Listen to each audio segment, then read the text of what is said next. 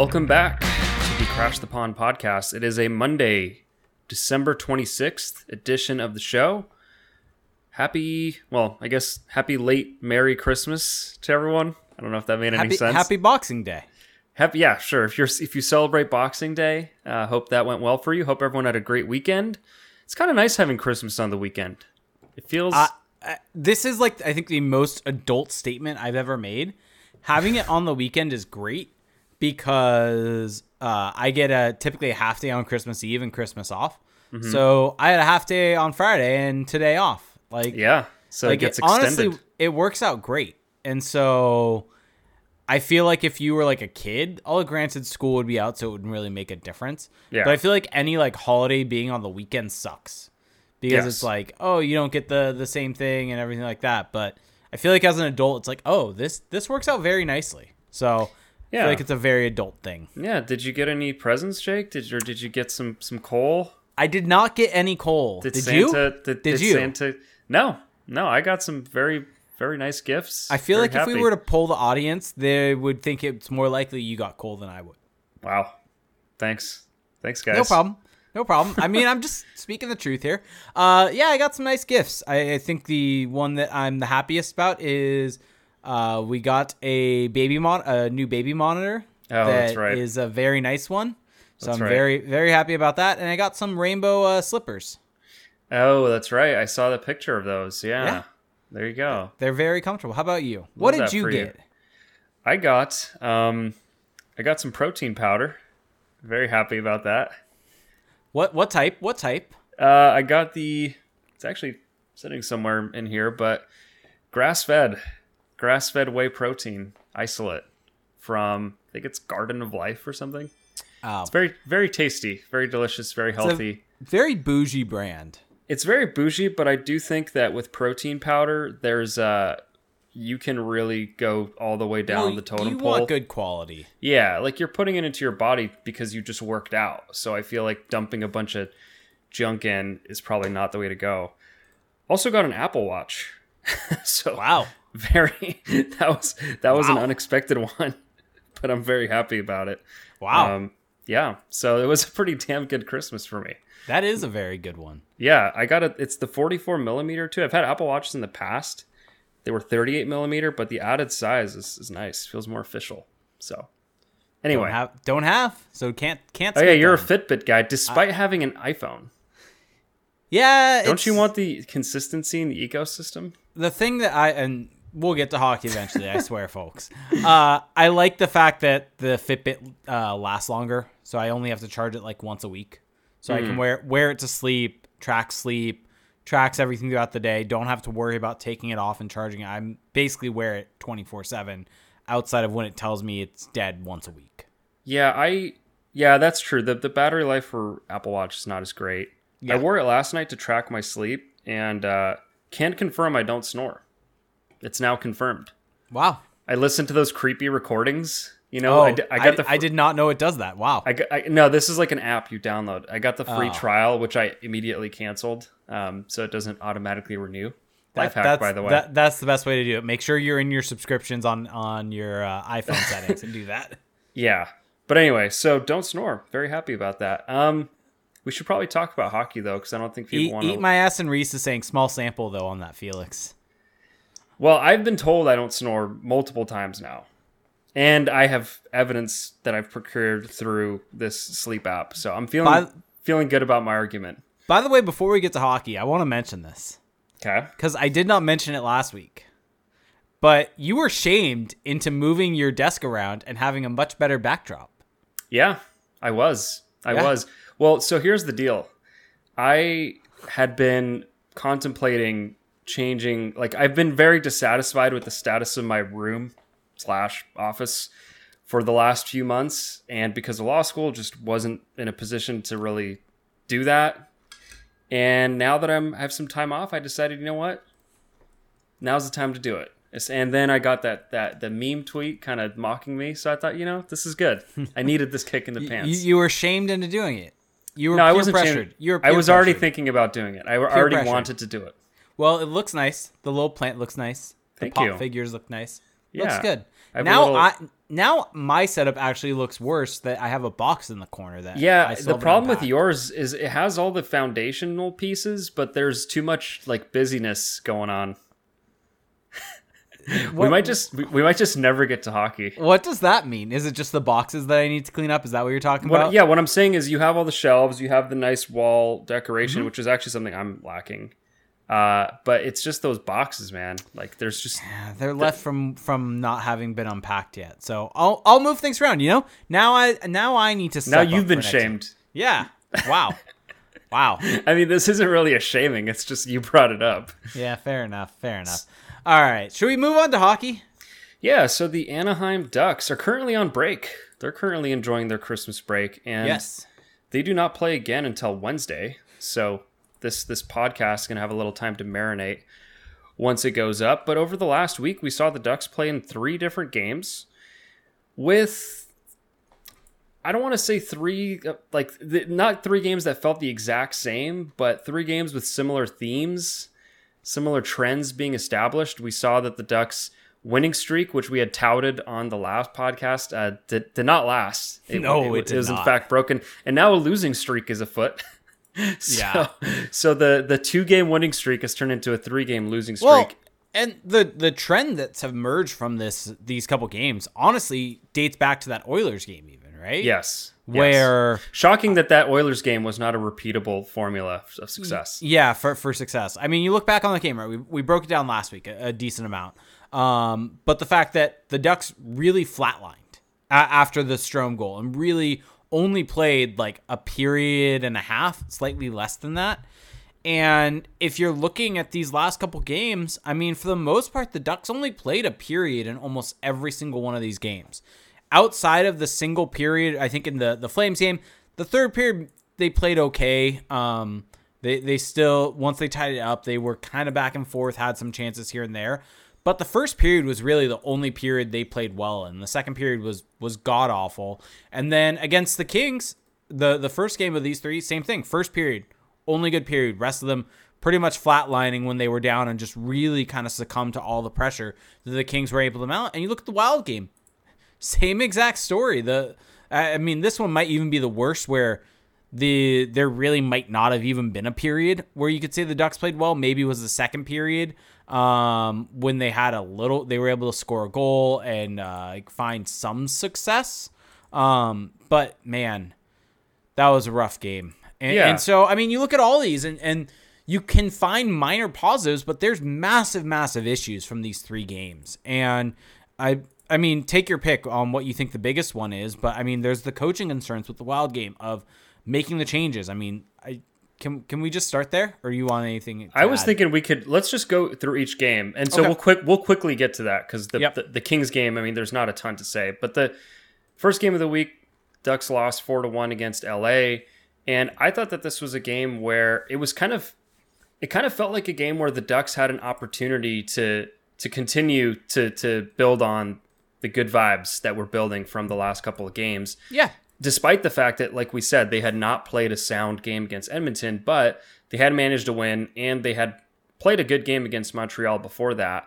So going into LA, the fact that they had come back over that weekend, they had a couple of days to rest, and this is basically a home game for the Ducks. They're not traveling anywhere. They have some rest. So you're thinking that it's gonna be able to continue, and they came out looking pretty strong in the first period. I thought that they were generating offense, no goals to show for it. And then it just completely went to crap in the second period, like you talked about. The first period was relatively low event. It wasn't amazing by any stretch, but by their standards, they looked competent. They were making plays. They were attacking off the rush, and they were limiting chances against. And I think that's the other big thing. Yeah, that's the big thing. We talked about it last week, right? Defense is the biggest issue. There's issues with creating offense from any line outside of Zegras and Terry. Mason McTavish is starting to get to that point also where he is consistently generating and getting that secondary scoring from him is huge for this team. But limiting offense against, that's something that this team has struggled significantly at. So the Ducks have the high-level skill where if they get a couple chances, they could be able to capitalize on that. And limiting the chances against is going to be so critical for this team. And they were able to do that in that first period. I mean, we're talking at the end of the first period, it was in all situations 0.82 expected goals for LA. And I think it was like 0.81 or something around there, 0.79 for the Ducks. So it was basically even if you're looking at it from that perspective in terms of the amount of chances. Shot attempts, similar. The Kings had a slight edge there. I think it was 25 to 21, but it's still pretty tight, right, from a shot attempts perspective. Yeah. And so this was overall a good period for this Ducks team in terms of limiting chances against. And then it all went to hell in the second period. Yeah, absolutely. That second period, just the penalties really hurt this team. They were stuck on the penalty kill. And to be honest, if it hadn't been for Lukas Dostal in that second period, that this could have been much, much worse going into the third. They were down 2-1, but it could have that margin could have been even wider. Yeah, I mean, that's partially one of the craziest parts of these three games. Just Lukas Dostal started all three. Dostal. Mm-hmm. Started all three, and I mean, LA per HockeyViz were at 4.4 expected goals for throughout the course of that game, 4.24 per evolving hockey, and he only allowed 4 goals. And so this was a game where he was under fire, and he did a decent enough job. Sure, maybe he wasn't above and beyond in terms of being better than expected, but he was still better than expected, which is giving him his team a chance by not being worse than expected, and the Ducks weren't able to essentially build upon that and create offense for themselves, because at the end of the day, all you want from your goaltender is to give your team a chance and to essentially be at expectation. So if your team's playing well and dominating play, you're allowing them to go and win the game. Yeah. And that's what you want from your goalie, and you can't expect them to win you every single game.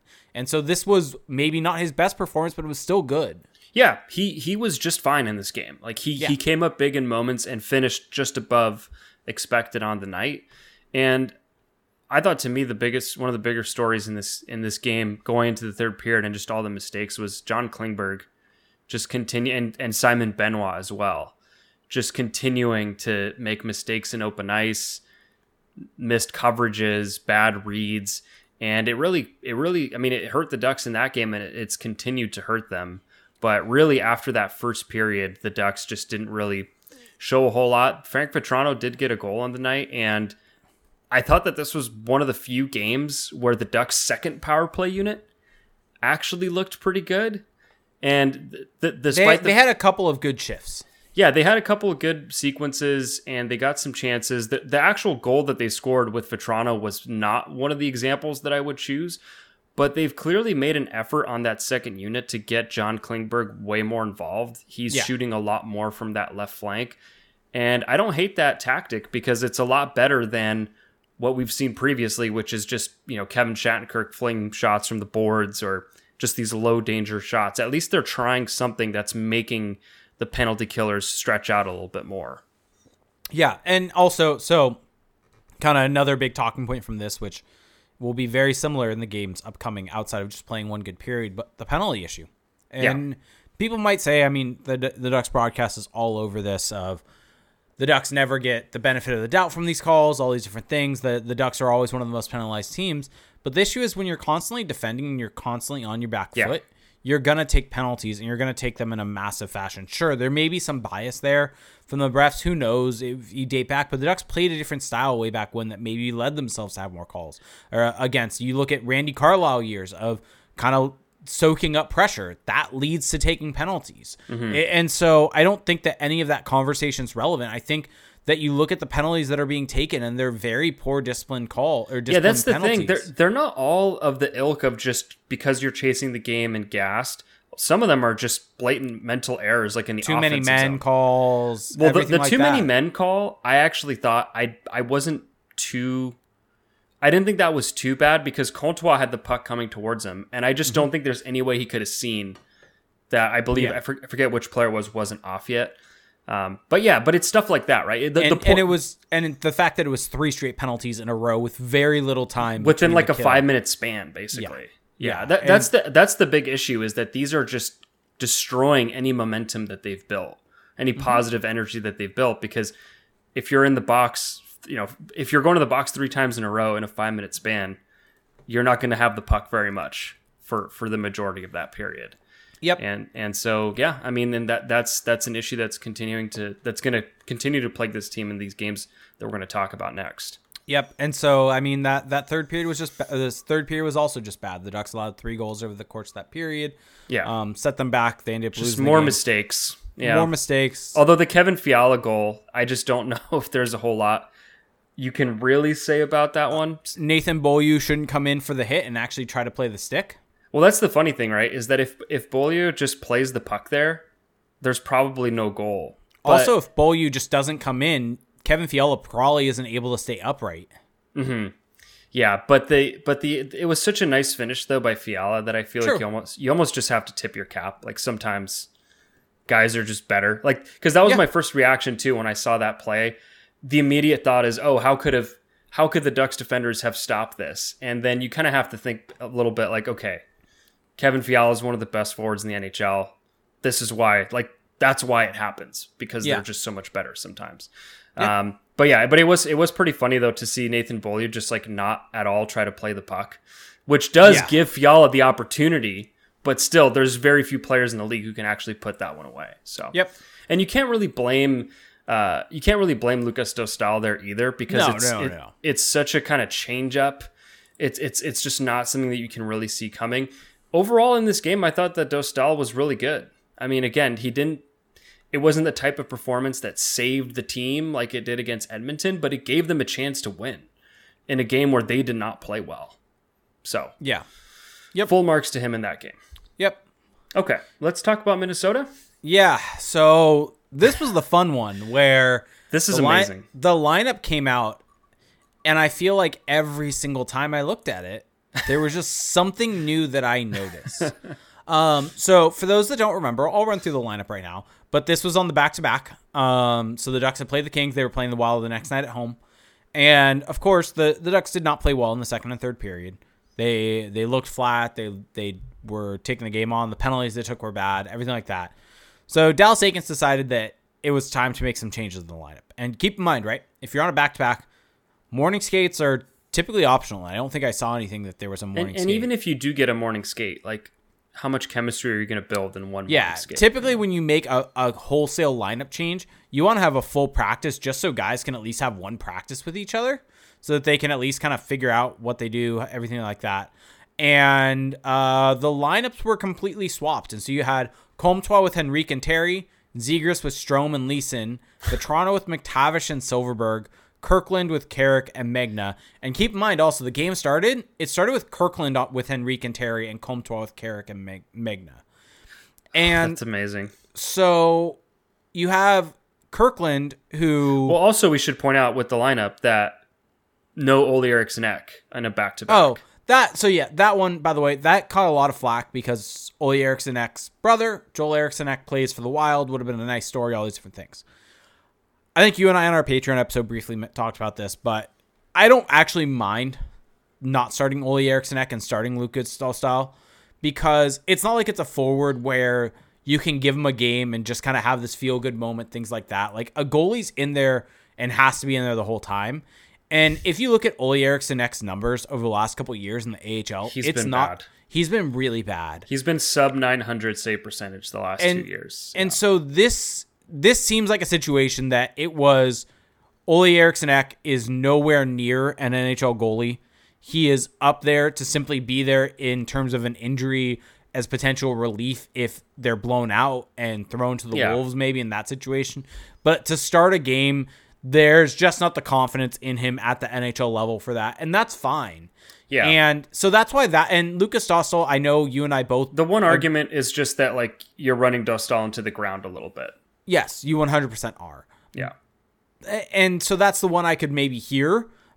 But I also think in the middle of everything, you want to start him. We also have a break here. So Yeah, they have a little bit of a break. The fact that he is young and does have that youth within his legs. And we talked about this also, but it's probably not abnormal for Dostal in terms of what he's faced in the AHL also. So that's actually something I don't mind at all. But kind of looking at the forward group, though, like, I think Henrique and Terry, I mean, the fourth line of Justin Kirkland, which, by the way, he got a call up and got his first NHL game against the Kings, didn't really stand out in any way for me. But This is a guy making playing stood up more than Jason Megna has at all, like this entire time. Megna made one good pass to Mason McTavish. I honestly can't tell you what Jason Megna does well. I mean, he's also fumbled the puck badly, and not great. But I mean, you have Kirkland, who is a career AHLer at this point, playing with Henrique and Terry to start the game, which just makes no sense. But so back to the whole point of this lineup. Henrique and Terry, I think, outside of the fourth line, were the only two that have really played significant minutes together. I can't recall Zegras, Strome, Leeson ever playing together, Vetrano, McTavish, Silverberg ever really being together besides McTavish on the wing with Strome and Vetrano, but that wasn't for that long. And so these are completely brand new, not only full lines, but duos within the lines. And it was just such a galaxy brain move to try to, I guess, maybe jumpstart the players. And the Ducks ended the first period with, 10 shot attempts. And they ended the period with 0.27 expected goals. It took them until, until about halfway through the first period to get above 0.1 expected goals. Yeah, they got trucked in that first period. And it's not shocking, right? It shouldn't be shocking. Well, part of it is that they're just not a good team, but also, and they're on the tail end back-to-back, all that, but also, doing it this way with these lines, you're just not really giving yourself much of a chance at all. You're putting yourself in a position to fail, not a position to succeed. There were some interesting things about this lineup that I thought you can maybe build off of moving forward. For example, I mean, the biggest thing to me is splitting up Strome and Vetrano, because those two have just been so bad together, have just been so porous defensively, that I saw Strome and Vetrano being split up as, an admission that this has not worked. But then with all the other changes that don't really have a rhyme or reason to them, it almost takes away from that possibility of that being a true concerted effort to break them up, and more so just line blender mode. Because I like the idea of Mason McTavish with Frank Vetrano. I think that Mason McTavish is proving night in and night out that he deserves more offensive-minded wingers. Now, Jakob Silverberg is here on the other side, waving at us in this conversation, although he did score against Calgary.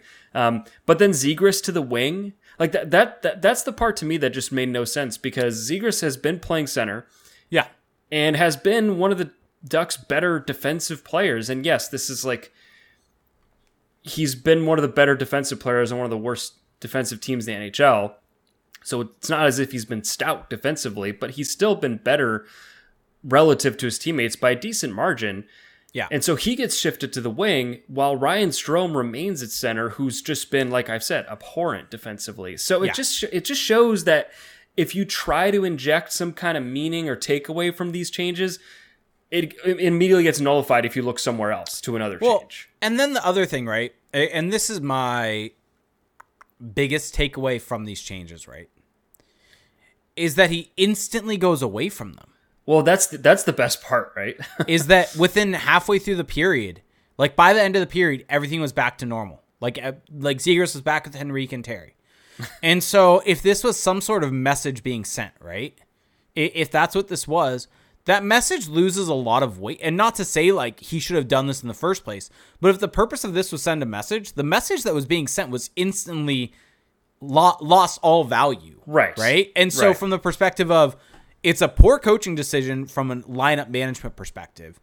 And I think from a player personnel management perspective, if you're trying to send a message, sending that message and instantly changing it when the game was still actually 0-0. They played like garbage, but they made it through that first period. Well, I guess on the flip side, though, couldn't you argue that the team's not playing well, not responding to the changes, so he goes away from them? Isn't that also a good move, though?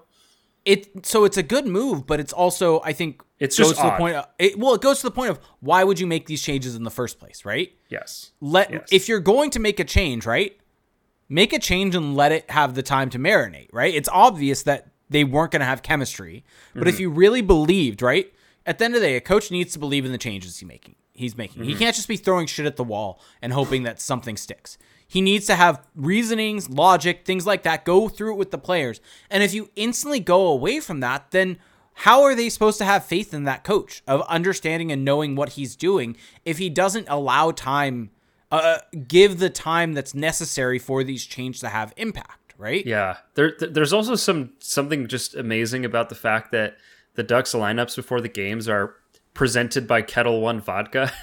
Oh wow, I didn't even think about that. Yeah, It's like, yeah, either someone was drinking that while this lineup was made, and that's how it came to be, or you need that to cope with the lineup. But either way, yeah. So not a good amazing decision. choices. Instantly goes away from it. Mason McTavish is able to get a goal though in that to give the Ducks a 1-0 Breakaway lead. goal. That was really the only chance. Yeah, is able to strip the puck or get the puck at the blue line, goes in on a breakaway, is able to beat the goalie and get a goal in this game. And so McTavish continues to play well. He also scored in the Kings game. He's just really been playing well. Is on a point streak right now. I think it was the Flames game. Did he? He didn't score against LA. Did he not? Okay, he did not. Sorry, you're right. Vetrano was the only one that scored. My bad there. Yeah, he scored against the Flames with that one timer on the power play. We'll get to that eventually. Yeah, and so I mean, we get to the second period though, right? And same story as LA. Mm-hmm. Power plays, penalties against.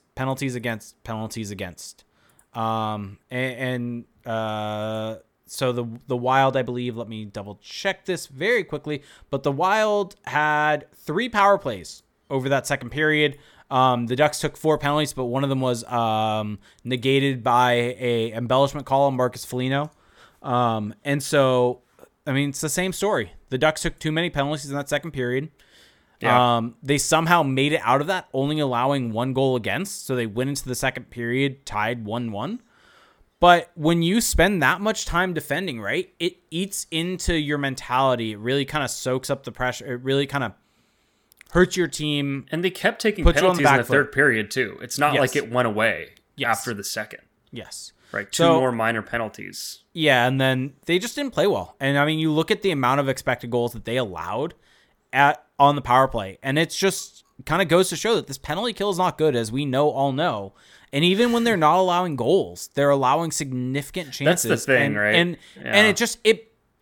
when you're seeing I think there is something mentally to this, right, that really puts you on the back foot. When you're seeing your team allow these chances, even if your goalie's making the save, it doesn't build momentum for your team, right? If we want to look at it from this perspective as the game goes on and trying to essentially deal with that, because all hockey games have ebbs and flows. And you're going to have moments where you play well and dominate. You're going to have moments where you're sitting back a little bit and you're not playing as well. Ideally, you want to play a full 60 minutes. You're on the front foot the entire time, but that just doesn't happen. No. But the way that you can do that is by having a very successful penalty kill that does not allow chances constantly clearing the puck. When you survive a penalty kill, that does not do that. And that's what the Ducks have been doing lately with all of the penalties they have been taking. Even when they're killing them, they're surviving them. They're not killing them. Yeah, that's the thing, is that I think that the penalty kill lately has got, like, they've had so many opportunities that they've had some penalty kills where they've looked okay. But the problem is they're still, I mean, first off, they're killing too many penalties as it is, and they're still allowing a ton of chances against. And it's mostly Dostal that's just kind of turning everything aside. Well, another thing is if you're spending so many times killing penalties over the course of the game, because, I mean, against the Wild, the Ducks took, 1, 2, 3, 4, 5, 6, 7, 8 penalties, and 2 of those were negated, so they had 6 penalty kills.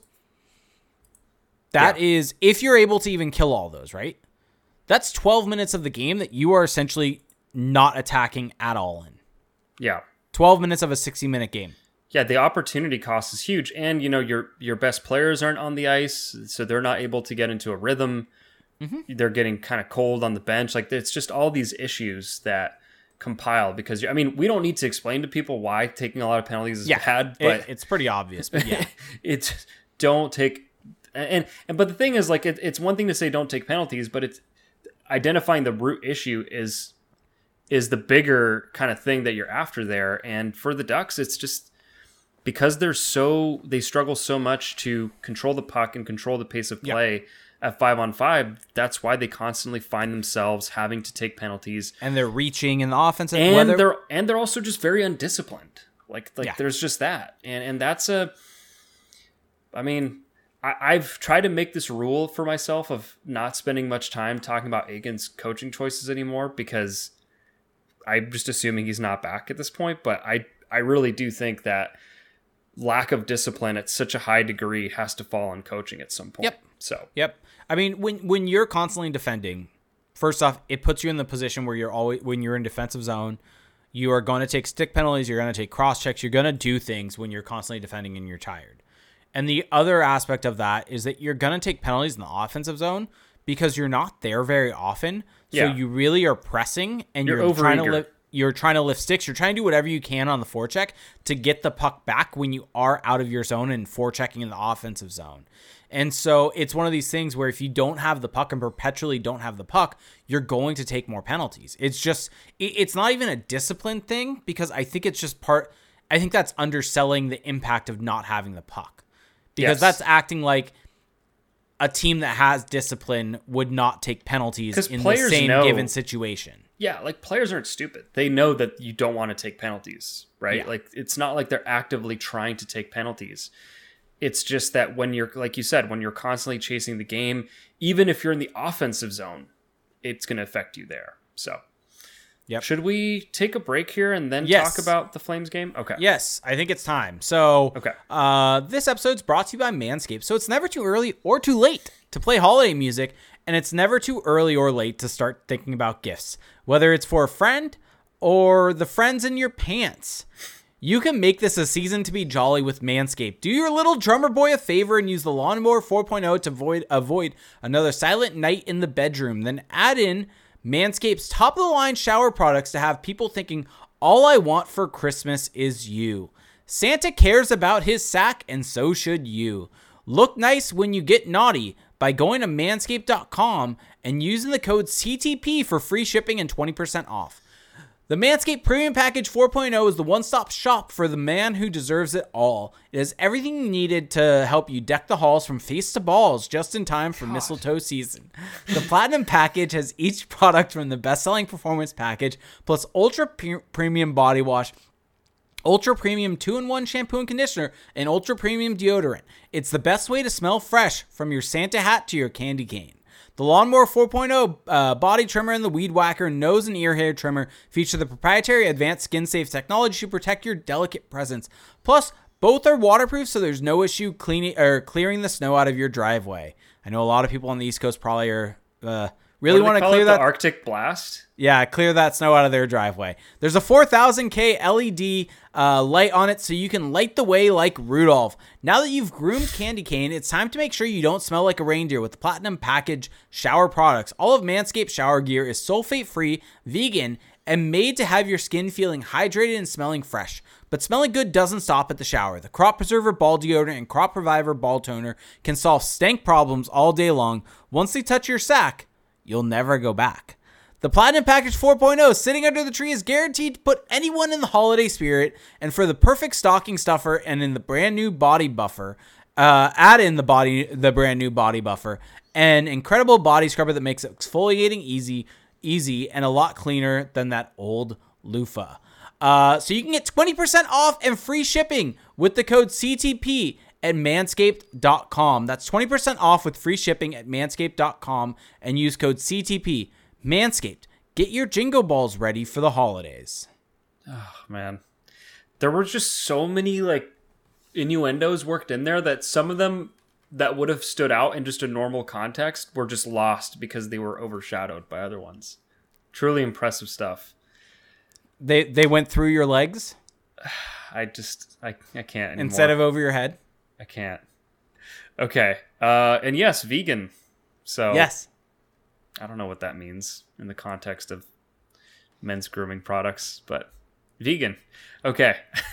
Yeah, all of their shower gear, vegan. Doesn't mean you can eat it, though.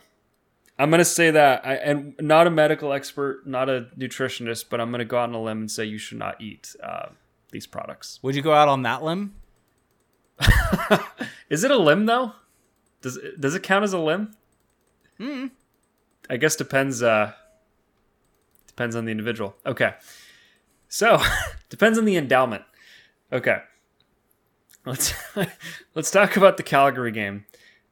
Shall we? Are you with me? Yeah, I'm with you. You've recovered? Okay. Yeah. Okay. Let's try to do this. So, different lineup going to this one, and the biggest takeaway for me with these lines going to this game was McTavish staying with Vetrano. That was the thing that I wanted to see maintain from the Minnesota game, and it did. So we give Aiken some credit there. Yes. I just think at this point, the Strome, people are maybe not happy with the fact that Strome is playing with Comtois and Silverberg, but to be honest, who do you want to prop up right now? Who is more important in the hierarchy here? Is it Ryan Strome, who's going to be around and who's just kind of a known commodity? Or is it Mason McTavish, who's on the rise and you want to give him as many opportunities as possible? I mean, that's the thing that's funny to me, right? Just with, in general, thinking about this entire lineup, is that, you want to give Mason McTavish a shine. And I think it's pretty, it should be obvious, right? To the coaching staff of who your number 1 and number 2 centers are right now. Yeah. It's Trevor Zegras and Mason McTavish. And it's not even close. being the one. Whatever you want to do. I'm not doing this debate. Yeah, I'm not even buying this debate right now. The debate that our friend Connor is pushing heavily. Yeah, Connor's really trying to push that. Go check out Later Rivals Pod and troll him, please. Yes. With that, yes. Make sure to ask him that question. He's actually not really. I'm just saying that he is, and people are believing it. So that's why everyone needs to go ask him the question: Why is he trying to provide a split in the Ducks locker room? Why is he seeking to divide and not unite? Yeah. Okay. But yeah, so I just, you want to be putting McTavish with players that he can thrive with. And I think that, I guess with the current lineup, I'm not quite sure what else you could do. I think putting Strome on the wing is a good way to do that.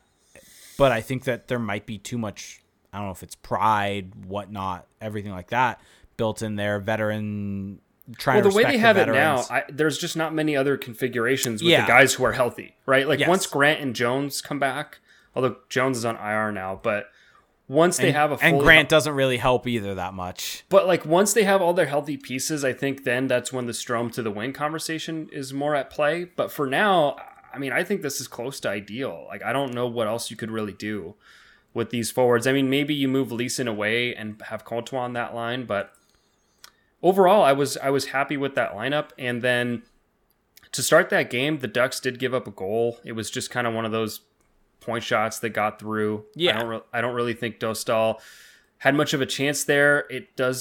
I'm not sure if it was deflected on the way in. That may have been a later shot, but I don't know, just not really one that I was going to blame Dostal on. And then really throughout that period, to me, the story was Mason McTavish. He gets the one-timer goal, which is something that I think we've all been kind of waiting to see, is for him to really unleash that shot at the NHL level. And they've made a conscious effort to set him up for it. They've put him on that right flank on his off wing to set him up for the one-timer. And he's been getting that shot off, even against LA. Trevor Zegras hit him with a perfect cross-ice pass that he just couldn't finish, but he did get it on net. And this time, just picture perfect shot. He beats Jacob Markstrom to the short side. It just overpowers him essentially. And I just thought that it was kind of a nice reward for Mason McTavish, who's been playing so well lately. And really, I think the decision to move him to that side, it's going to give him a chance at the Calder. That opportunity to get so much more offense is, it's still going to be uphill for him to win the Calder, but at least now he's got a fighting chance at it. Yeah, he definitely does. And I think, as I was kind of just saying, I think eventually he probably is going to end up in a more favorable situation from a lineup perspective. And I think all of that's going to help him thrive. And so as of right now, I'm trying to just do a quick little check on where points are at. Mason McTavish is currently third in terms of rookie scoring at 20 points, tied for that with Cole Perfetti. And then Matthias Maselli at 22 points. And then Matty Beniers at 25 points. Yeah, he's 5 points back. It's attainable, especially now that he's getting featured on the power play. Yeah. The first unit is still not playing enough, shockingly, but... That's I think, a big issue here is that while the second unit, sure, it was useful against LA. And it looked okay at times against Calgary, too. It's just not as dynamic. It doesn't create as much offense as the first unit. And I think having this harsh minutes kind of agenda. It's a 1-1 split, basically. Instead of just leaving that first unit out, because you can clearly see how dangerous they are. Instead of just leaving them out for a minute and a half or so. And also starting power plays with the second unit at times. Like out of the TV timeout. That's the part that kills me. Yeah, these are just weird decisions that are going on. So yeah, I mean that first unit's become very, very good. It's one of the big bright spots for this Ducks team. Yeah. Is that when they get on the power play, they actually do a really good job from that first unit's perspective of creating offense. Yeah, and then after he scored his goal, Mason McTavish tried to go between the legs. He found himself all alone in front of the Calgary net. Almost scored.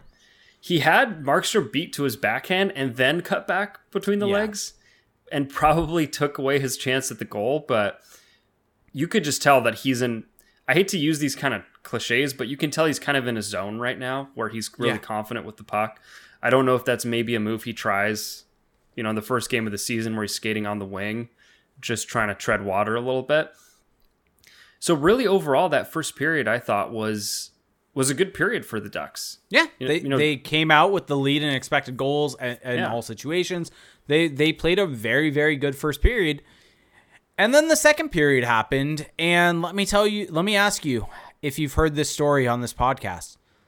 The Ducks took 4 penalties in that second period, and we're constantly tell people about defending. the shots though in that second period. Oh, you tell me where 23-1 the shots for Calgary in that period. Yeah, I mean, we won't belabor that point because we've already talked about it a lot. But really, the highlight of that second period to me was the fact that we got to see Trevor Zegras with Mason McTavish and Troy Terry. Yeah, and they looked like the few shifts they got together, they immediately generated offense in a period where the Ducks did pretty much very little attacking, let alone possessing of the puck.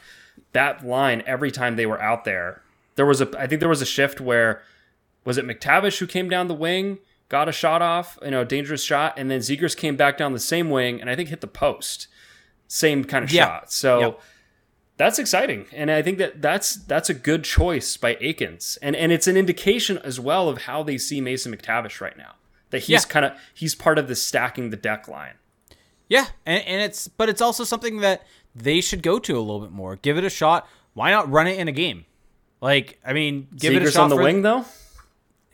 At that point with those guys, like I think if you're having Zegras on the wing or McTavish on the wing, and there is the fluidity within a line, right, of having guys being able to jump low, jump high, everything like that.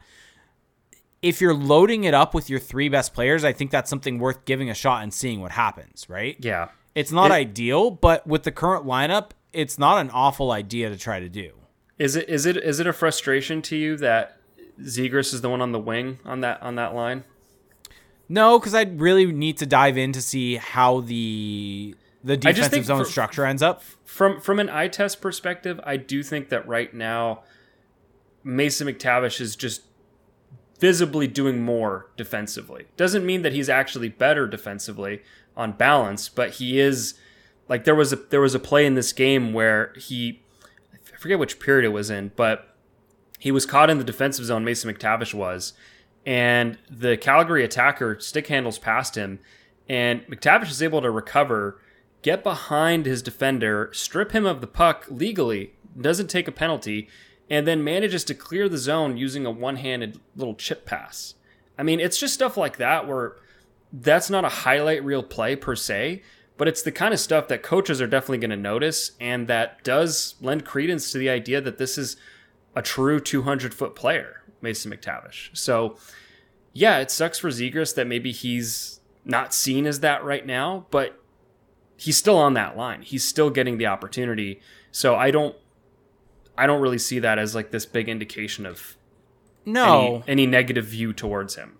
No, and I think at the end of the day, also you need to watch how kind of who's bringing the puck up the ice, because the biggest thing with Zegras at center versus him on the wing, when you were to look back, when he was on the wing, right, he was playing on the boards. He was really in that position. He wasn't utilized in a way that made the most of his ability to carry the puck out of the zone and really attack with the dynamic pressure.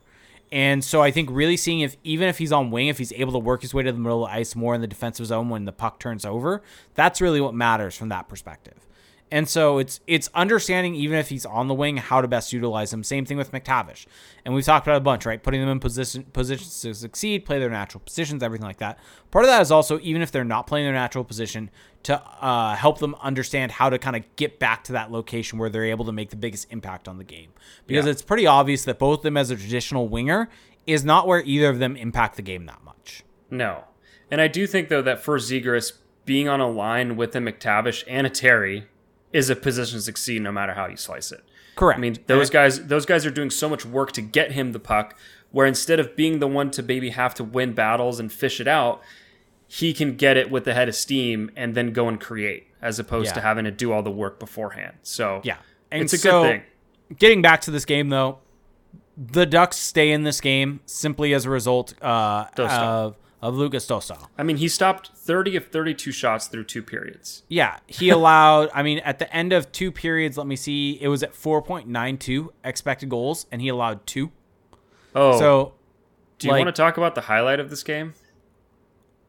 What do you mean?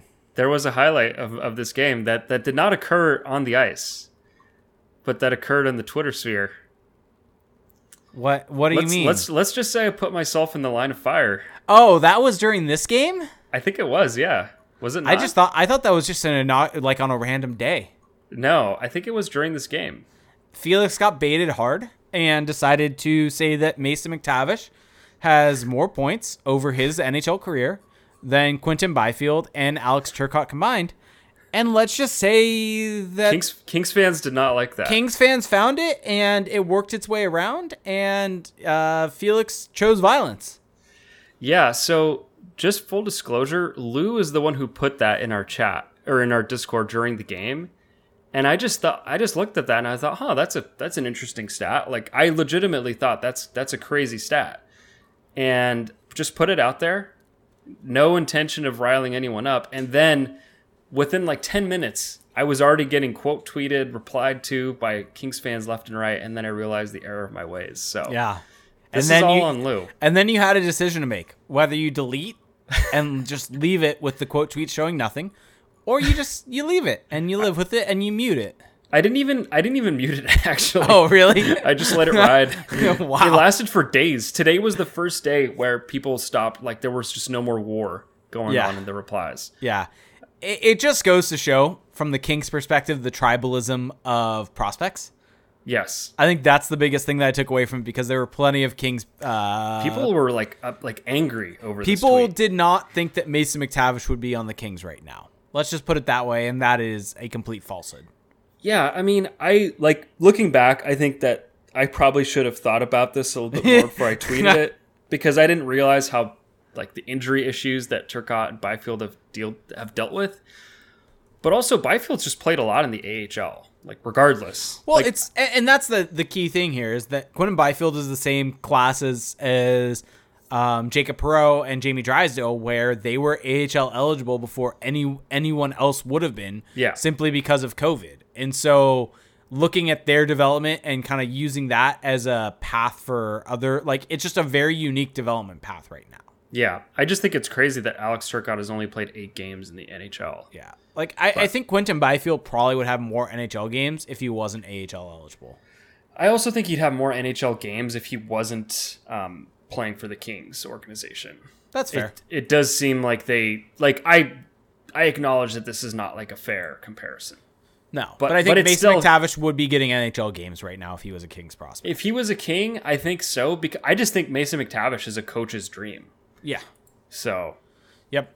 Anyway, all right. Back to this game, though. The Ducks were still in this game. They only allowed a goal in that second period. Yeah. Thanks to Lucas Dostal. It was 2-1, and then they get a power play early in that third period, and they're able to capitalize on that. Or I believe it was the second on the power play. Jakob Silfverberg. Yeah. Kind of finding the puck. Stuck it to the haters. Yeah. Turn back time. Haters like Jake Rudolph. Wow. Just wow. Turn back time, turn back the clock, was able to find the back of the net. And then kind of from there on, it was kind of a very low event period. I don't think either team really did a whole lot after that goal to try to go and win the game necessarily. The Ducks had 2 power plays and didn't really get a lot of offense from those power plays. and didn't really generate a whole lot. And I didn't hate this game for the Ducks, to be honest. If you just remove the second period, if you remove the second period, and you remove the 4 penalties. Yes. I mean, this might be a bit of a stretch here, but if you just ignore that second period, like the Ducks did some good things. I think it does speak well to the fact that they were so bad in the second period and did manage to tighten up in the third, because we've seen them not do that before. Well, I think a large part of that is the power plays, right? Yes. They took 4 penalties in the second period and they drew 3 in the third. That's a big reason for that. And that's one thing that I think is important to kind of talk about is just the difference between 5-on-5 expected goals against and all situations is massive in this game. 2.5 in all 5-on-5 against versus when it loads 5 for in all situations. So nearly double the amount of expected goals against between all situations and 5-on-5. That's a massive, massive difference. And so if you're taking those many penalties to make that big of a difference, it's really going to impact you. But yeah, the Ducks were able to find a way to get a point out of this, get it to overtime. And the Ducks have been very good in 3-on-3 overtime. I thought John Klingberg was terrible in this game, just as an aside. Yeah. Just turnovers, bad. Like, he looks legitimately like he hasn't been playing for this team for the last 3 months. I don't really get it. And I don't think it's purely on him. No. It's on the coach. It's on the coaching staff to figure out how to best utilize him. He just doesn't seem to be fitting in. He doesn't seem to be making the right decisions. It's just kind of disheartening because I really thought that was a move that had potential to be great for this team. Let me ask you this. We've talked about this with other players. They leave the Ducks and they end up thriving. You look at Hampus Lindholm. You look at Josh Mahura, Rickard Rakell. Rickard Rakell's having a fantastic season, by the way. Is he? Yeah, he is absolutely having a good season. Good for Rickard Rakell. Good for him. But you look at these guys that have thrived outside of Anaheim, and you look at John Klingberg, who was very, very successful in Dallas. Yeah. And comes here, and Dallas Eakins can't get anything out of him. Well, that's a massive issue. Yeah. I do think that of all players in the NHL, John Klingberg is probably one of the worst suited to come into a situation like this and thrive, because he's such this kind of weird, unique player that throwing him into a system or a lack of a system, it's just not a situation that he can create order in. Like, there are certain players, right? I would say Mason McTavish is one of them, if we're going to use Ducks examples, where they can create a sense of order on the ice, where they can be kind of like the system. There's other players like a John Klingberg where they're supremely talented, but they require the order to already be established so they can thrive within it. And it's just not happening with the Ducks for obvious reasons. So. Yeah, let me ask you this. Jack Holland just put out, so Jack Holland does fantastic work, puts out his hockey tactics. I think there's one coming out in March for the 2023 that breaks down the styles. And so he put out a little snippet when talking about lacrosse goals with Zegras, and kind of, I don't know if I agree with this being their offensive zone play the entire time. No, I think it's just an example. Yeah, but looking at kind of their setups, right, and looking at the defensive zone coverage low is fascinating because he has it as a swarm. Which kind of makes sense, and makes sense why John Klingberg wouldn't necessarily be great at that type of defensive zone coverage, right? So swarm is essentially you're trying, when the puck gets on the boards, you want everyone to overload the puck, swarm the puck, cause a turnover, get transition going the other way. And that in some ways can lead to these high-danger cross-ice passes. And so you have to have guys that are able to be aware of that and be able to get sticks into passing lanes. And that's not necessarily Klingberg's game. Like, I feel like his game would be much more suited to a man-to-man or a zone coverage type option than something that is a swarm is somewhat complicated, right? It requires everyone buying into that to be able to get it to work. And it just hasn't. Yeah. Also, I did want to point out in the overtime, the Ducks did get hosed by the officials. I disagree on this, but sure. Well, I actually want you to make the case why this is not interference, because I read the rule. Okay. I read every single word in the rule, and maybe I didn't read them carefully enough. But I don't see how the play that leads to the Ducks, well, it doesn't directly lead to the goal against, but is the reason why Trevor Zegras gets stuck on the ice, why this is not interference. He's competing for a puck with, I believe it's Nikita Zadorov. Yeah, it's Zadorov. They're engaged why is Zadorov on the ice in 3-on-3? They're engaged in a battle, and Zadorov blatantly shoves him. Like, this isn't two guys kind of riding each other's shoulders. two-hand extension, not a play on the puck, doesn't have the puck, isn't close to the puck, doesn't fit the parameters for possessing the puck per the rule. Like I'm actually baffled why this isn't interference. I think the reason why this one doesn't bug me that much is I think that they are shoulder to shoulder. They're in a puck. They're in a battle. But they're not shoulder to shoulder. He shoves him. No. They're shoulder to shoulder ends when he shoves him. They're shoulder to shoulder through the neutral zone. They're against each other, kind of in a battle. And sure, he does turn and shove him. But I think the fact that it is a situation where they have physical contact throughout all of that, I think is what makes it fine by me. I think if that were to be called, I think I'd be fine with it. I think I also understand why that is being let go in 3-on-3 overtime. I don't think it's an egregious miss, personally. So you haven't really said that wasn't a penalty. You're just saying, well, it's fine. Well, yeah. Okay. That's how. Yeah. Okay. Yeah. That's how a lot of shit is, right? In the game, there's gonna be stuff. I thought it was more blatant than you're. There's gonna be stuff on the borderline that you could see. I just don't think that's borderline. And I guess that's the difference. I think it's borderline because they have physical contact throughout, and that's not something that's in the rule book. I completely and fairly you're agree gaining an unfair advantage by doing that. But I think that you could make the argument Zegras was also he didn't do the two-handed shove. I think if you want to make the argument of that caused it to be interference, sure. But yes. I think the fact that it was both of them having the physical contact throughout it, and it ends up with that being the end result, I think I can see why the refs did not call that. I think that if they had called it, it would have been fine. That's one that's a borderline one for me personally. I think that the reason they didn't call it is because, there isn't actually anything in the rule about shoving a guy. And, maybe that's why. Well, it's just they have contact with each other the entire way. And sure, he turns and shoves him, but it's not a situation. He's not even looking at the puck. That's the part that gets me. He also doesn't change his path in terms of the way that he's going necessarily. No, he's changing. He's looking the other way. He's turning his body. Okay. His direction of his skating is still going that same direction. He turns, yes, and he shoves, but I think his overall path remains the same. So when he makes the push, he's actually facing the opposite direction from the puck. His toe caps of his skates are facing towards the blue line. Yep. So you're going to stand by and say that's still I think in he's the still same moving moving towards the puck though. I think that he has not gone out of his way to jump in front of Zegras necessarily. You don't think that him turning and shoving is not him? I think it's a little bit Zegras' different. way. Like I said, it's one of those. Sure, fine. I just think it's baffling that this is an interference, and I think that I think that if it wasn't overtime, they would have called it. That's why it wasn't called. I don't know. I don't think they don't want to decide the game. Sure. There were multiple blatantly missed calls in this game too. Mason McTavish got cross-checked from behind the net, right in front of the referee. Yes. And so what would the argument be there? Oh, it wasn't, blatant enough. No, that was a cross-check. Right, but that's my point. That was interference by the book. That was interference. And that one I'm more leaning on because I think it is a little bit of a gray area, but that one, sure.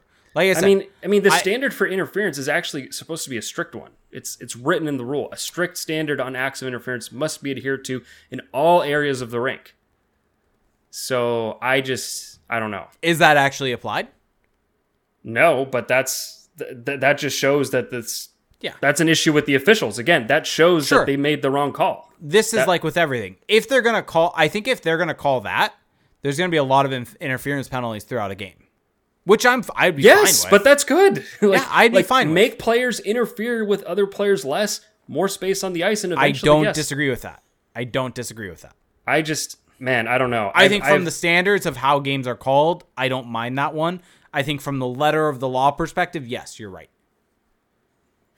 I don't know. Okay. I think we at least agree that the rule was not applied correctly here. Yeah, I'd agree with that. Okay. As long as we agree on that, then I can hear the other arguments. I just think on the rule, you can't argue this wasn't interference. Fair.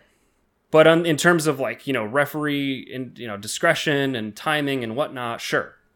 But that's the problem with this whole thing to me, is that referees get to pick and choose when the rules apply and when they don't. Yep. It's maddening. So the Ducks ended up giving up a goal in overtime after kind of the Zegras and some of the other Ducks were caught on the ice for a long period of time. end up giving up the and goal. And Zegras doesn't look great on this sequence. No. But he's been out there for, I mean, at that point, probably over 2 minutes, if I had to guess. Could probably pull it up. Yeah. I think but, it was a he kind of makes this kind of half-assed effort at the puck, and it doesn't look great. And it sucks for Zegras because, again, he was interfered with and has to get stuck out there, but does find himself yet again in a moment in overtime, in a crucial moment that leads to a loss, right? I mean, we've seen this with him before the season in overtime. It sucks, but I just don't think he's the one to blame here. And I think you take the good with the bad with Zegras on that. You look at how many games he's won games for you in 3-on-3 overtime. And I think that's the key aspect of this. And so, yeah, he was caught on the ice with Vetrano and Klingberg for a long for 136. Yeah. So a long period of time of 3-on-3 overtime. Yeah, because it's exhausting. You're skating. I mean, you're going end to end a lot more. I don't know. I feel bad for players when they get robbed of a fair shake, right? And to me, that's what happened on that play. So okay. I don't know why I feel so strongly about this. Yeah, you're really dying on this hill. I mean, I'm not dying on it. I think the people agree. The silent majority agrees. Okay. But I think that what's unfortunate for Zegras is that he gets stuck out there, and then he gets in this position where he's kind of flat-footed. I mean, he's completely flat-footed. Doesn't make much of an attempt to block the shot. Doesn't get into position, and maybe it's one that you could say Dostal should have, but it's an opposing forward who's allowed to just an opposing defenseman allowed to just walk in with the puck, get the momentum on the shot. So I can't really blame Dostal there. You would like to see Zegras make a better attempt at it, but again, when you're, like we were just saying, when you're playing that many minutes in a row in overtime, and you've already played a full game before that, like you're just dead at that point. So yep. So Ducks end up losing this game, lost in overtime. So they finish the week 0-2-1, get 1 point out of the games. So for those of you that are on the Connor Bedard watch and were worried after the 2 straight regulation wins, nope. It's back on. It's back on. It's back on. Oh, by the way, Jake, you'll love to hear this. The Chargers just clinched a playoff spot. There we go. So I'll be watching. Yeah, will you? I mean, I haven't watched much. You might not. You might not. Have you watched any Chargers games? I've watched a couple games this season. There's been a lot going on. I'm a little bit of a busy guy right now. Okay, fine. Yeah, we'll accept that. That's a very good excuse for the next little bit for me. Okay, well, we're an hour in, which I didn't realize. Yeah, we should start getting into some questions. Yeah, let's do that. All right, so here we go. We're going to start with your Discord, then we have a couple on Twitter, then Twitch and YouTube. We will come to you. So I threw out a kind of call for questions on our Discord real quick. Just kind of Christmas themed or New Year's themed. Before that, we had one that came from Olaf is Berserker saying, in this recent run of games with Dostal up and his positive GSAX play, is the organization already setting him up for failure as a goalie by having this team play in front of him? No, I think he's earned the opportunity to get more games. He's playing well, and goalies don't play in a vacuum. They're very much affected by the team in front of them. But Dostal is showing that he can rise above that and that he can make the best of it. And that's good for him, and that's good for this team to be playing in front of a guy who's keeping them in it. Even if they end up still losing, at least they believe they have a fighting chance. Yep. Hey, OG Flo said, what are your New Year's resolutions? Stay in shape. Stay in shape. Same. I'm going to actually do the same one there. Olaf as Berserker said, what should be the Ducks' New Year's resolutions? Get a new coach. Like at some point, whether it's in season or after, you need a new coach. Once the season is over, you need to take a hard look at this blue line and figure some things out. And have a good draft. Go walk up to that stage, wherever it's going to be. I don't know where the draft is this year. And draft whoever it may be. Connor Bedard, Adam Fantilli, Matvei Michkov, Leo Carlson. Doesn't matter. Get your man, and they're going to have cap space this summer too. So they've got a lot to look forward to. New Year's resolutions, boost up your pending UFAs to be able to trade them at the deadline. Ooh, that's a good one. Yep. That's a good one. Plant Reg said, I guess, also Rooch in our Twitch chat says the draft is in Nashville. Prepare yourselves for every hockey reporter saying Nashville's great. Yeah. That the draft should be in Nashville every year. Prepare yourselves for that. Glantworth said, what should be every / some players' resolutions? Okay, well, I don't think we're going to do every player. No. John Klingberg needs to just... Man, I almost said something not nice. John Klingberg needs to... I don't want to just say play better, but just like stop making life complicated for yourself. Make very basic plays. Get the puck out of your zone. Start paying attention without the puck. And that'll help you in the short term and the long term. That should be the resolution. Play better. Yeah, let's do this. What other resolution would we want? Let's go for Mason McTavish, win the Calder. Ooh, that's a good one. Yep. Tybalt said, what did each, and we won't do each Ducks player, sorry folks, trying to cut down on some of the time, but yeah. What did each Ducks player receive for Christmas? I don't know. Am I supposed to answer this like jokingly? What did Trevor Zegras get for Christmas? He probably got a new Xbox controller, like a really fancy one. What did Troy Terry get for Christmas? I feel like Terry probably got dad gifts because he's gonna have a kid soon. What did Cam Fowler get for Christmas? Cam Fowler. I got this. Cam Fowler got a fancy baby monitor camera. Okay, there you go. There you go. You're just all over the baby monitor thing. Oh, it's a very good camera. I set it up today, and it was really good. Nice. Great for nap time. Lord H said, what did the Ducks want for Christmas more, Bedard or a new coach? I think it's Bedard. The players want a new coach. Yeah. The organization wants Bedard. Yeah. Yes. Lewis X209 said, what did we get for Christmas? As in Jake and Felix get for Christmas. I think we talked about that already. We did. Anything else that you didn't? I did get an In-N-Out gift card. There you go. $50. Wow. $50 is gonna travel. Oh, I also got Viore joggers. I'm wearing them right now. Oh, thank you for that. You don't want to display them on the camera right now? No, I don't feel like standing up. Do we get extra bits if you do that? Wow.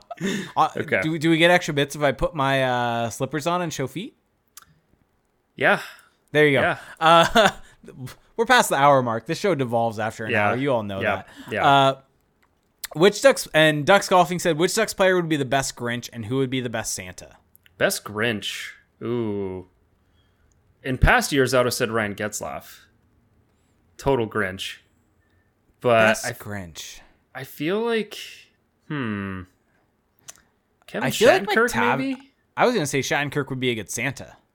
McTavish has a bit of a chaotic energy to him. Yeah, I think he's a good Grinch. Yeah, I like that. Yeah. I like that. Yeah, Shattenkirk, well, he's been the teddy bear, right? Yeah. The prank, okay. Okay. TransX0 saying Vetrano because he's always mad. That could work for a Grinch.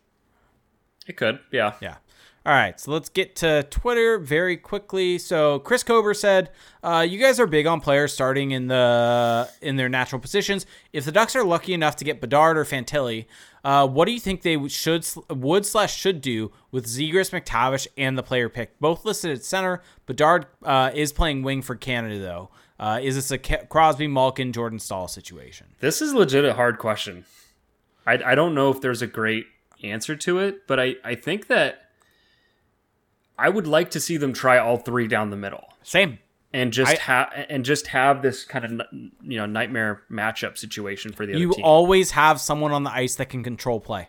Yeah, like if it means that Trevor Zegras or Mason McTavish are playing a little bit less, or Connor Bedard is playing a little less, who cares? Yeah, like you're gonna win those minutes consistently, and that's better long term throughout the course of a season. Yeah, but you do have the option if you could play all three on the same line if you wanted to. Yep. But I think the idea of spreading them out seems to be the way to go for me. Yep. And then even Wilder Wing said, question for the pod. Does Kasha sign a one-day deal with the Ducks before he retires this season? And will 86 or 25 be hung from the rafters? I miss Andre Kasha. I do too. Sad for him. Play.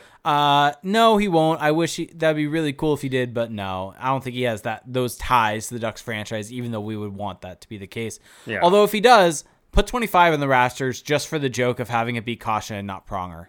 I feel like 86 Kasha was my favorite version. 25 Kasha was always weird because 25 was always a number after Chris Pronger that was worn by a guy that was big. Yeah. And so seeing it's that a defenseman on number. Yeah, seeing that on Andre Kasha was always weird to me. Yeah. Andre Kasha on this team would be fun. It would be. Picture him. What ghost of Ducks past would be a good addition to this current roster? Can't be like an all-star level player. Andy McDonald. Oh, that's wasn't he an all-star at He some was point? once. Okay, But not like a perennial all-star. Brandon Peary on this team, anyone? Wow. David Perron? Yes, that would be a good. I think he's been an all-star too. Yeah. But whatever. All right, here we go. We're going to go to our Twitch chat, though, and YouTube. Marcus Pedersen would be great on this team. Yes.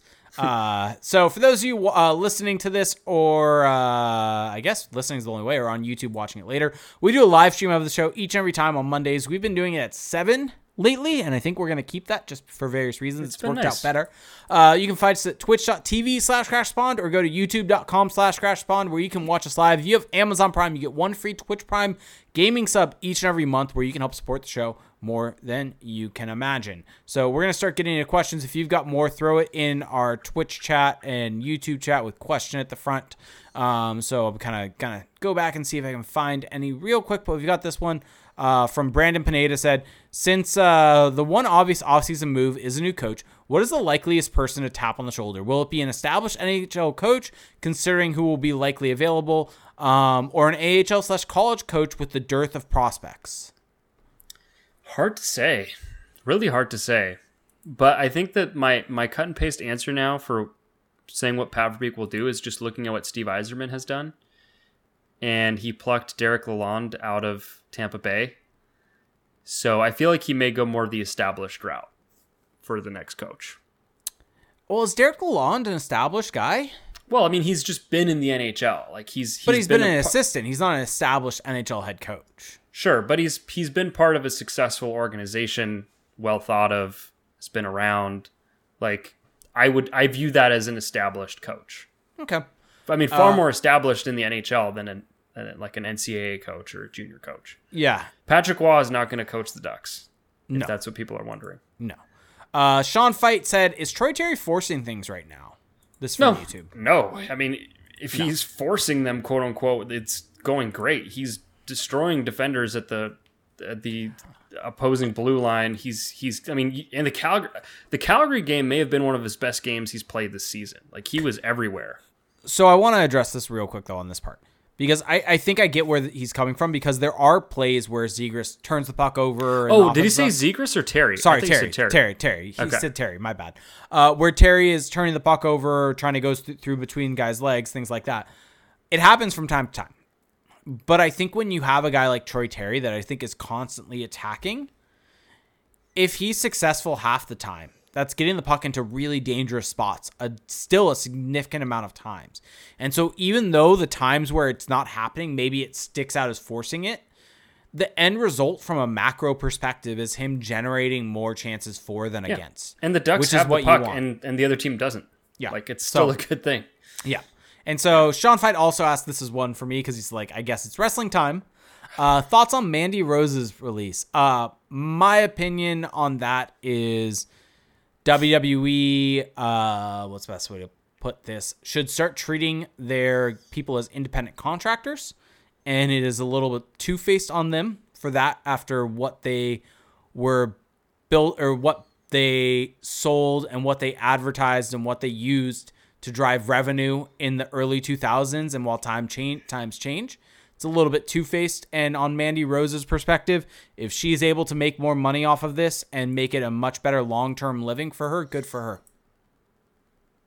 You know, I just love how serious these answers are in such an unserious... This was a major point in the wrestling internet wrestling community. In such an unserious endeavor.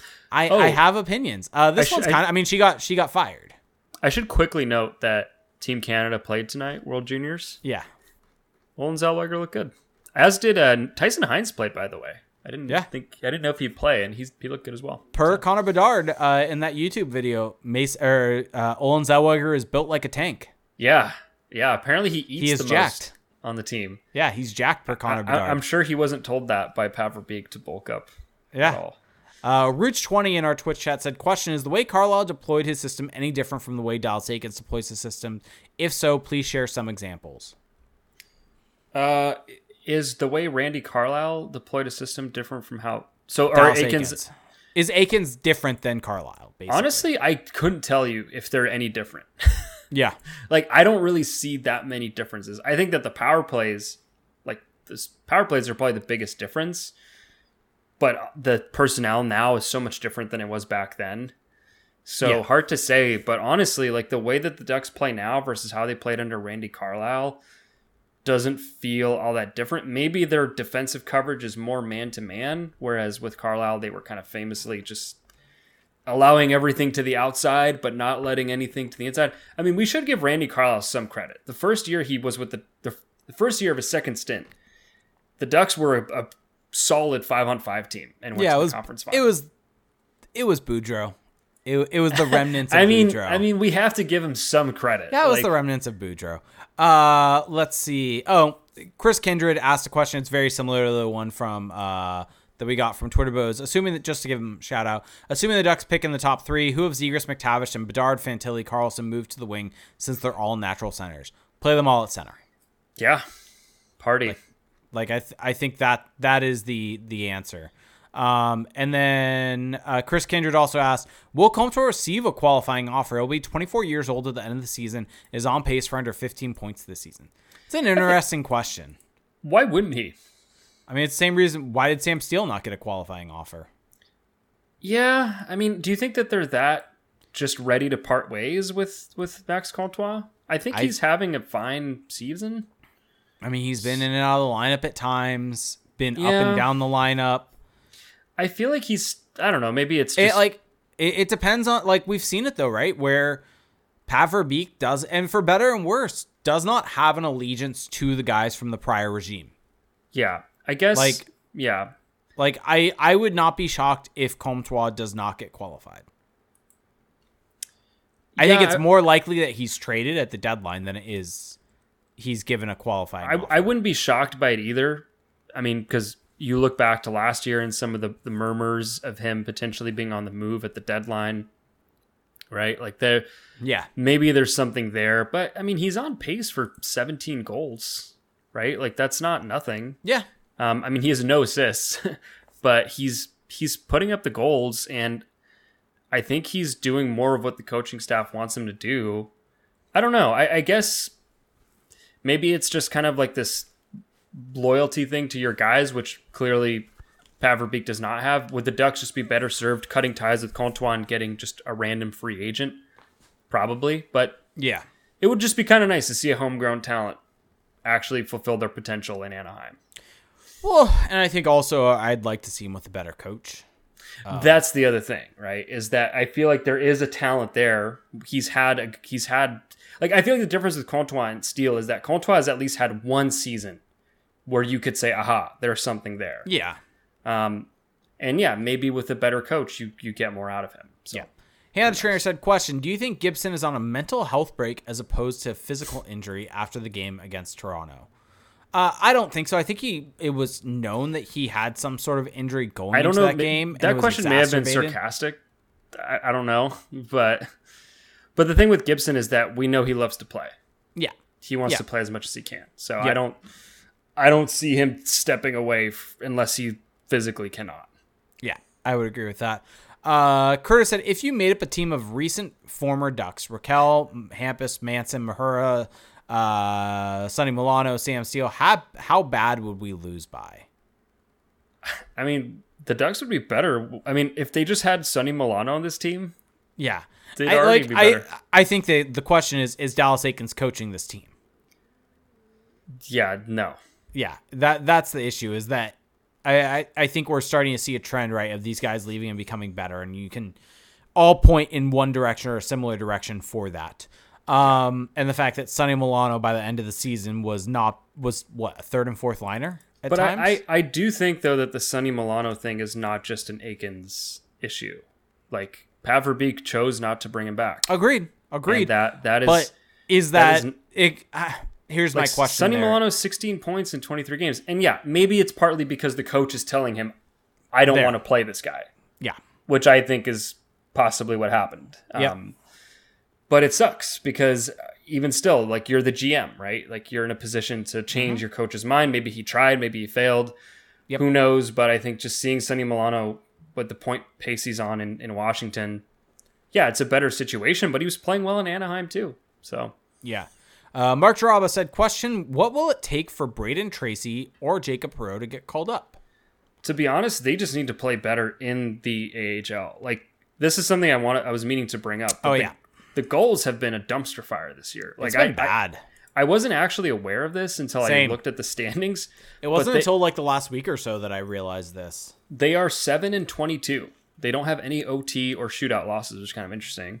And their goal differential. So the Ducks are at minus 63, I believe. Yeah. The San Diego Gulls are at minus 46. So, or sorry, not minus 46, minus 41. So they've been terrible too. And no one on that team is putting up points. No one on that team seems to be standing out. Here's the weird thing, though, for that question from Mark, is that you have Justin Kirkland getting called up. You have them claiming Jason Megna.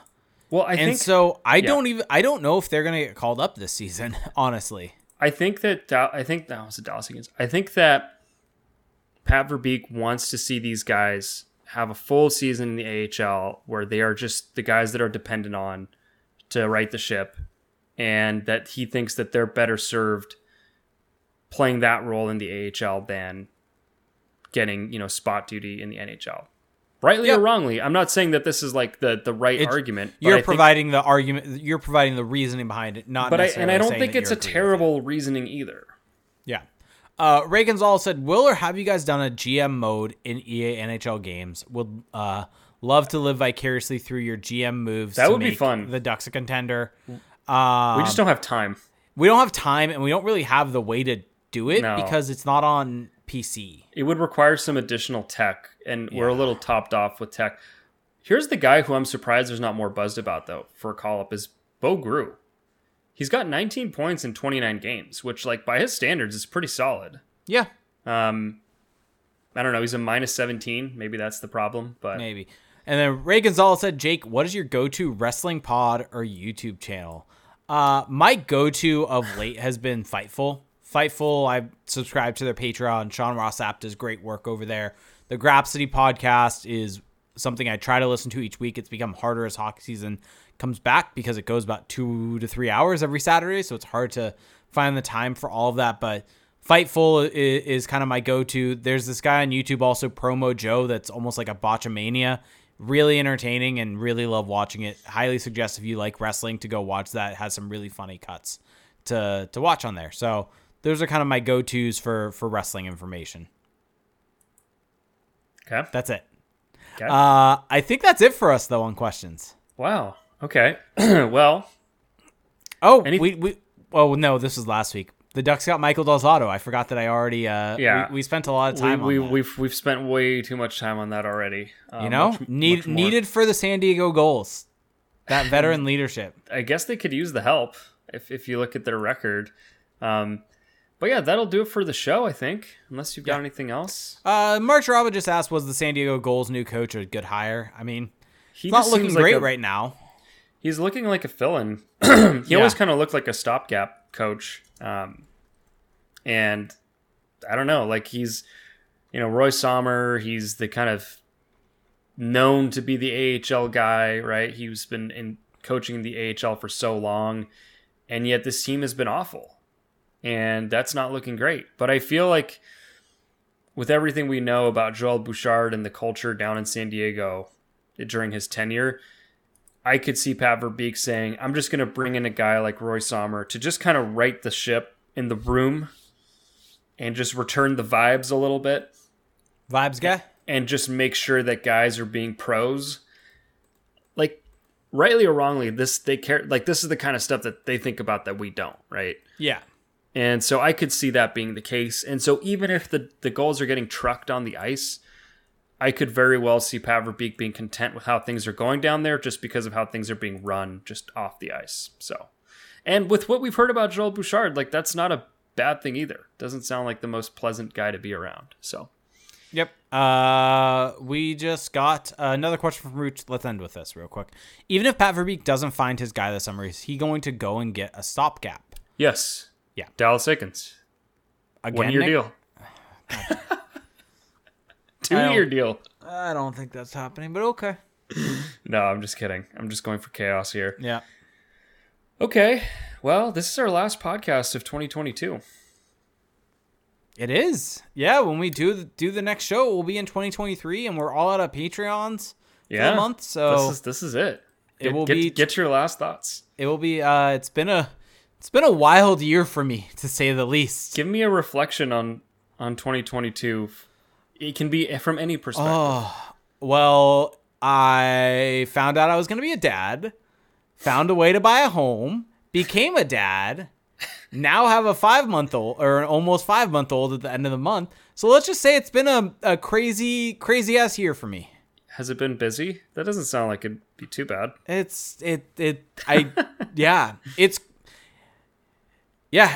we found out that we were going to be having a child on Christmas Eve last year. So wow. It's officially been about a little over a year now. So here you are, still intact. Been a wild ride, been a great ride. Would not change anything for the world.